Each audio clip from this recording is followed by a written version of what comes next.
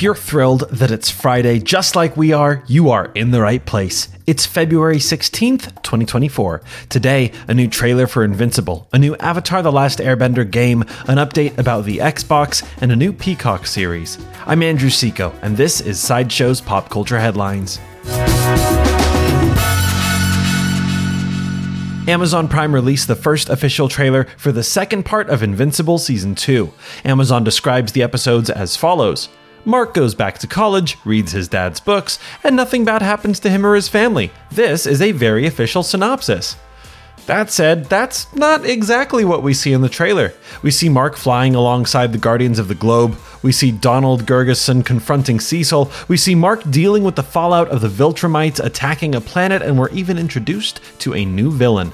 Naturally, though, Angstrom Levy is still the real threat. Here's a clip from the trailer. We're not the best superhero team on the planet. We're a family. And like any family, we're all messed up in our own unique way. We go around saving lives while ruining them at the same time. We will rebuild, Mark. Count on that. Your people must need your strength. I'm sure they got it covered. Behold, omnipotence tremble before my unlimited power! Invincible Season 2 Part 2 returns on Amazon Prime on March 14th. Paramount Game Studio and Maximum Entertainment announced a brand new game. The game will be based on the world of Avatar: The Last Airbender. Here's the announcement. And finally, we are thrilled to announce that we have entered into a partnership with Paramount Consumer Products to develop a competitive multiplayer fighting game set in Avatar: The Last Airbender universe. This competitive fighting game is set to release into early access in 2025. We are thrilled to be bringing this project to life, and we will have so much more to share on this game in the future. It's unclear what this arena fighter game will look like. Naturally, fans may already be familiar with the pro-bending that we've seen in The Legend of Korra, but it's hard to tell what this game will be like.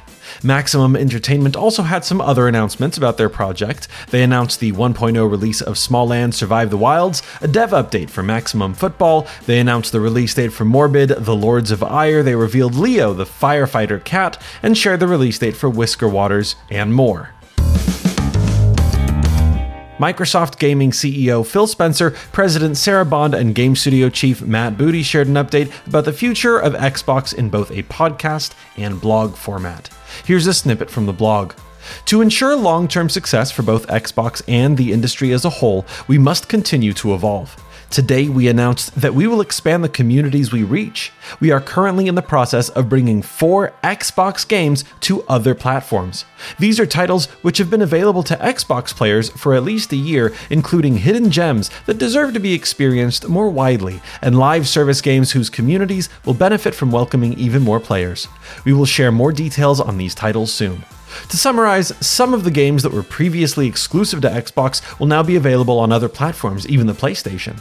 While they haven't announced the specific titles yet, they did confirm that they won't be porting over Starfield or the Indiana Jones games.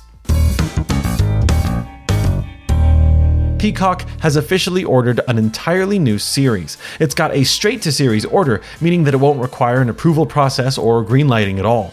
There's not much we know about the show, but we do know that it's described as an espionage techno-thriller. We also know that James Wan's production company Atomic Monster will produce the series.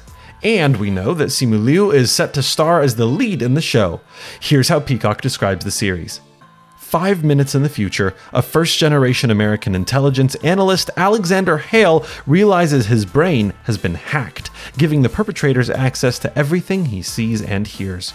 Caught between his shadowy agency and the unknown hackers, he must maintain a performance 24/7 to flush out who's responsible and prove where his allegiance lies. There is no further news about Peacock's new sci-fi thriller at this time. When you hear that sound, it's the lightning round for the quick hits after the big news bits. Anya Taylor-Joy officially has a role in Dune Part 2. She arrived at the premiere, but her role is still currently undisclosed. Come back tomorrow for an update about Star Trek. That's Sideshow's Pop Culture Headlines for fuck. That's Sideshow's pop culture headlines for February 16th, 2024. I'm Andrew Seco. For any more ad-free pop culture news and content, go to sideshow.com/blog. If you like this podcast, give it a good review or share it with a friend. As always, thank you so much for listening, and don't forget to let your geek side show.